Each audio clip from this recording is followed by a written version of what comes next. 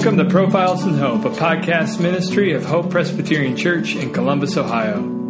Each week we share God's story in our sermon podcast, but every so often we want to make room for people to share their story and how it fits into God's story. We hope this conversation encourages you and that you realize that with God, hope is more than just wishful thinking.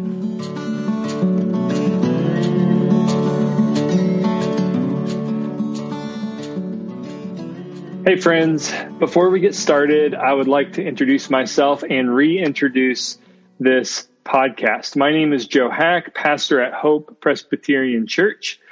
I'd like to remind you that I am not a professional podcast host or producer, but I do love interesting conversations, and especially when they involve God.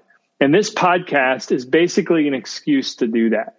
Hope has a sermon podcast where we basically publish our Sunday sermons, but every once in a while, and when I say that, I mean one time before now, we like to host conversations with people we know, telling stories about how God is at work in their lives. And that's what this podcast is. It's called Profiles in Hope because they are profiles of ordinary people like you and like me who have tasted the extraordinary hope that God offers. And we like to say often that hope is not just wishful thinking.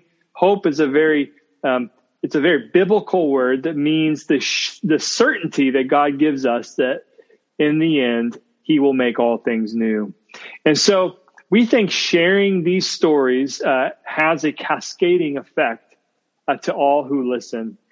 The last time we did this, it was the beginning of the pandemic, about nearly a year ago.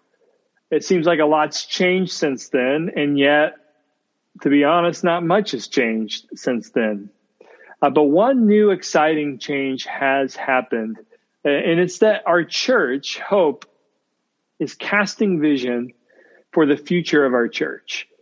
We're calling it Hope 2031 because we're really trying our best to look into the future 10 years out and describe what we see. So basically, if you could travel in time and catch a glimpse of our church in 2031, catch a glimpse of this city in 2031, the Ohio State campus, and you're able to spend a good, solid week, not just worshiping with us, but rubbing shoulders with the people who are a part of this church. And then you were writing down notes and taking them back to your present self in 2021. What would you see? What would this church be about? And that's what we're talking about as a church these days. And we anticipate that there would be about 7 key distinctives. And one of those things that we've begun talking about is the centrality of vocation. Vocation has always been an important word and concept to us as a church, but we hope to see it grow in its significance for our church in the coming years. So quite simply, vocation means calling. It comes from the Latin word for call. And we think at our church that every human has a call, and every human is responding and doing everything, filtering all of their decisions, major and minor in their life, through the grid of a call on their life. And we as a church just want to make sure that that call is God's call. And when we can connect all of our life to God's voice, we think amazing things can happen. And so I have with me Aaron Badenhop, who is a leader at our church, an elder, but so much more than that.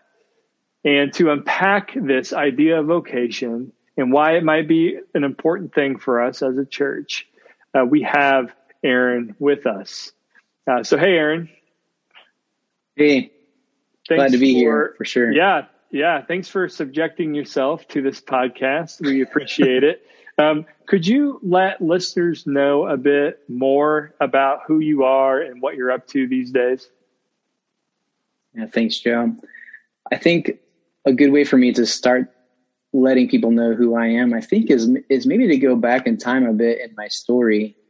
I grew up in Northwest Ohio. I'm a transplant to Columbus. Yeah.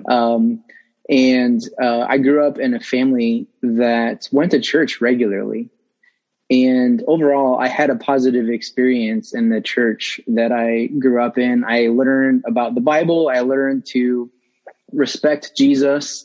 And a lot of people there were very, very nice and very loving people. So I had overall a positive experience in the church that I grew up in. However, by the time I got to be middle to late teenage years, I really began to question whether or not faith was something relevant for me. Mm-hmm. I actually remember being in town with friends and thinking to myself, gosh, I don't really know if people my age, as we get older, are going to be a part of church, are going to take religion, are going to take Christianity seriously, because it seems so irrelevant. It seems so pious. It seems so theoretical. It seemed like this is what good people do to follow irrelevant rules. Yeah. Faith did not seem relevant to the football locker room in high school, sure. Right?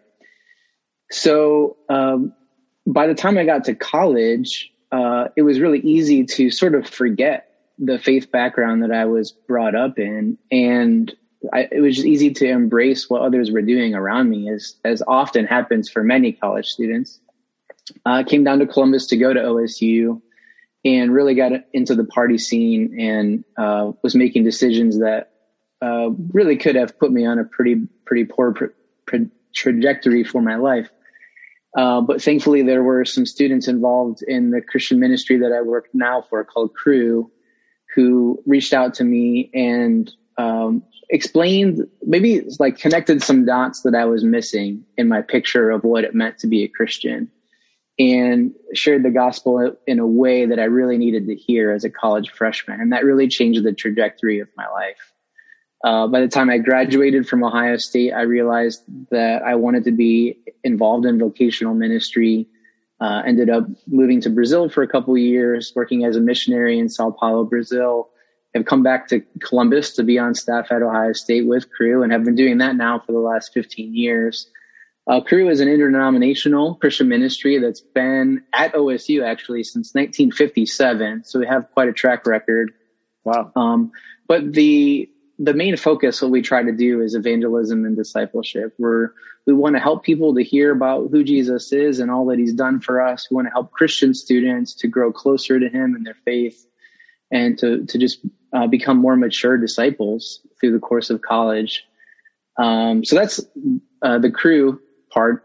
In the course of these last years, we created something recently called the Thompson Institute. And this is a program of Crew. And the reason we created this program is because what we noticed is that students' involvement with Crew was something that they did sort of on the periphery of their life. It was, and Crew tends to be a student organization that is sort of on the side, on the periphery of the university, but it's not really at the center of what people are there to do, which is to study and learn and get a degree so that they can move on to the next phase of their lives. And I began to wonder how many Christian students didn't really have heroes to look up to in the actual academic disciplines that they were studying. They had lots of good Christian friends, and they had mentors sort of outside of their academic studies that were very, very good and helpful. But did they have people they could look up to within what they're actually studying that helped them to see that Christianity and Jesus Christ was relevant to that area of study? And how many non-Christian students actually sort of easily dismissed Christ and the claims of the Christian faith, partly because the way that the secular university is set up is it assumes that life without reference to God is how things ought to be in our public spaces in our country. And that was a challenge, a bother to me also. So we've been building a network of Christian faculty in a lot of different academic disciplines. and trying to bring them together and also get them involved in ministry. So that's a little bit about the Thompson Institute. And then also wear another hat with the Christian Medical and Dental Association in Columbus.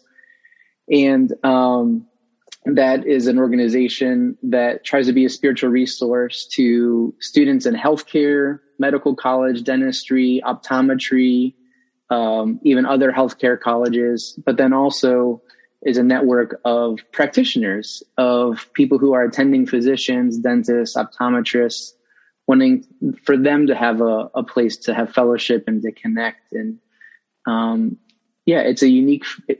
is a unique industry. It's a unique field, and to have like-minded people who are people of faith is important. So that's another hat that I wear working with that organization here in the city. And then lastly, I'm also a Doctor of Ministry student in leadership and spiritual formation at Portland Seminary of George Fox University. And basically, I'm studying right now, I'm doing research on what does it look like for Christian faculty to have a more robust integration of faith and work that would lead to greater witness for Christ in the university space. So that's kind of a very long-winded answer to your question of who am I?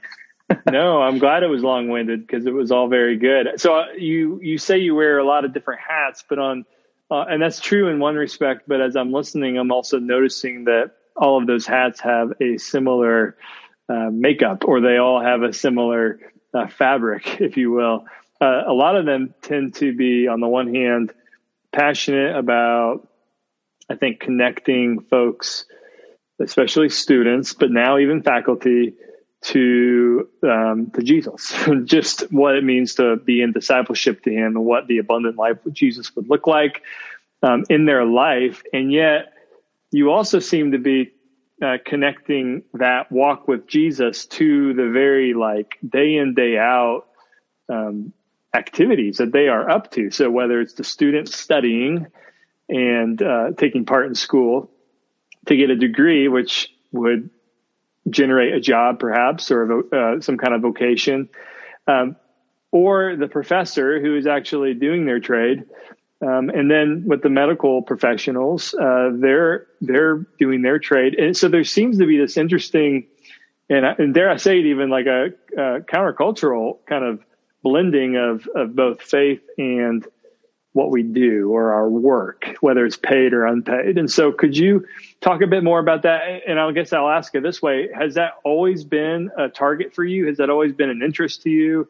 Something you knew kind of when you're setting out to do ministry, that this is something that I would love to see connect, such that you're now studying it and you're at Portland Seminary? Or is this something that came upon you later in your life? I'd love to hear you talk about that. Yeah, I would say that as I started in vocational ministry, it was not really on my radar at all.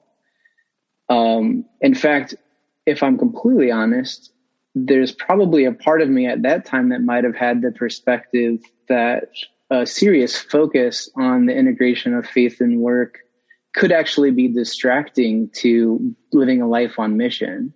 Yeah.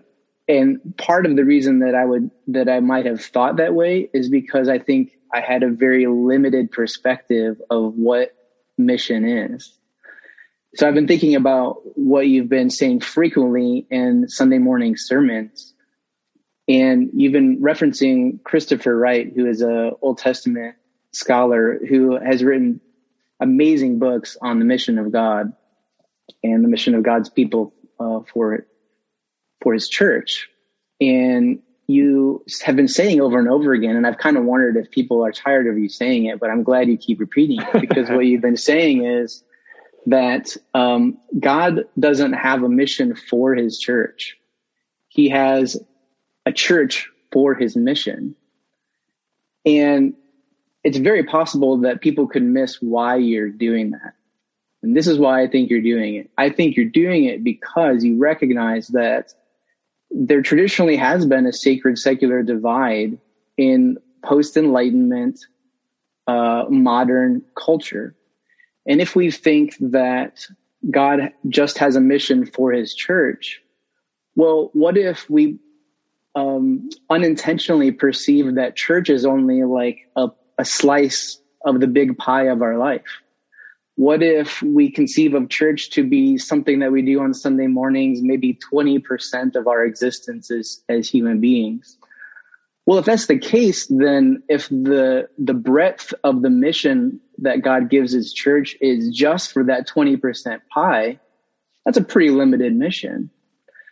But if God has a mission that he invites his church into, what that means is that God is up to something in every square inch of the universe, that he has a plan of renewal and redemption that is so much bigger and so much more mysterious and so significant that we can't even fully wrap our minds around the amazing mission that God is inviting us into. And so the reason that I'm even interested in the intersection of faith and work is not because I think it's a cool niche thing for us to study and talk about. For me, it's a means to an end. And the end is the mission of God. And in this mission of God, we see a future where God promises in Revelation that New Jerusalem will come down out of heaven. There will be a renewed heaven, like a new earth, or a renewed earth, a new heavens and a new earth. And what that means is that like what we do actually matters for eternity. That the gospel is not a message where we just have faith in Christ and wait until we die so that we can live a disembodied soul in heaven forever. But if it's true that Jesus is reappearing and that he's renewing creation, the things that we do in our lives in this world matter, not just a little bit here and now, but could matter for eternity.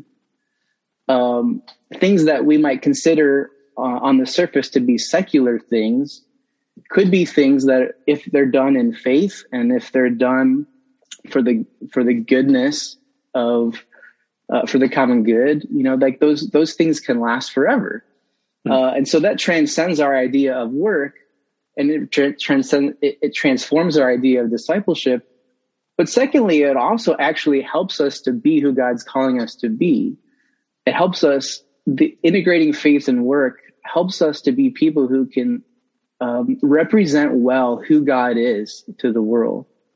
If we think about it this way, like God wants us to be a mirror. He wants us to reflect his character, his nature to the world. But if we leave Jesus at home when we go to our workspaces, and where we spend most of our waking life, then we are not actually fulfilling who God's calling us to be.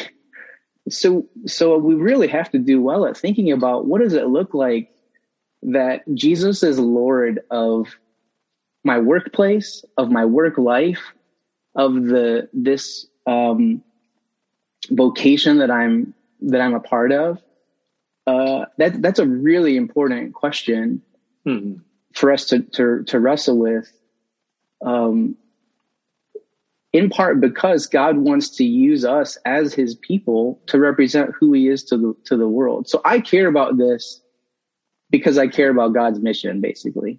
Yeah. Amen. That's great. And, it strikes me as a campus pastor that most of the time, and I myself was involved in campus ministry, so guilty as charged, but most of the time we go in thinking, how can we connect this student to Jesus and to discipleship with Jesus? We teach them how to read the Bible, how to pray, how to share Jesus with others. We connect them to life-giving worship experiences and worshiping communities, the church, and we want them to plug in to our ministry. We want them to plug into their local church ministry. And then by the time that they're done with doing all those things, they're flunking out of college and they're flunking out of college to the glory of God. Right. So there's a sense in which, like usually when we go into campus ministry, we think how can I connect them to Jesus? But we don't really say, how can we connect Jesus to what they're studying, or maybe to the things that the professor themselves are teaching, or perhaps even the professor's faith themselves. And so I think it's amazing that you are on the front edge of kind of building this bridge. And so I would love to hear you just say kind of more about a little bit more what you were sharing about why you think it's important to do that, to equip students to think of their discipleship with Jesus kind of in the classroom and even beyond the graduation stage. Yeah, I'll do my best to answer. Yeah. Before I go into answering your question, I wanted to give a little bit of context, because I think there's actually a really good reason why this has been a weakness of various campus ministries historically. I think college is such a liminal time, and you have people leaving their homes, meeting new people. Yeah. If they're a Christian student, they are desperately looking for friends, for fellowship. They want stability and security to help them to continue to grow in their faith. Non-Christian students are coming to campus. This is also true of Christian students, but non-Christian students come to campus trying to figure out life, trying to figure out what they believe, why they believe it. And so to have a focus on evangelism and discipleship makes a lot of sense in light of the unique space that the university is. And I think that's actually a really good thing. I don't want to lose those emphases, actually. Yeah. I will say, though, that I think part of the problem with it is that we can have a sense of discipleship of Christian students that is a little bit short-sighted, that is not really full and robust, because the way that we train them to think about being a disciple of Jesus really excludes questions about how this is relevant to all of their academic studies. And that is short-sighted. And so I do think it's important to try to make those connections. Yeah. In part because we don't want to perpetuate the sacred secular divide. We don't want to help Christian students to think that faith is something that can be relegated to the church activities that they show up to for the rest of their life. Right. While most of their waking hours are spent doing a job where they've not been trained to think at all about how Jesus is relevant to that part of their life. That's not a super robust discipleship. So I don't think ministry like ours ought to do less evangelism and discipleship. If anything, in light of where so many of the challenges in our culture right now, it's like as much or more than ever would be great. Yeah. But I just like to have a little bit more robust, a little bit more, a little bit more robust discipleship than what a traditional campus ministry has offered.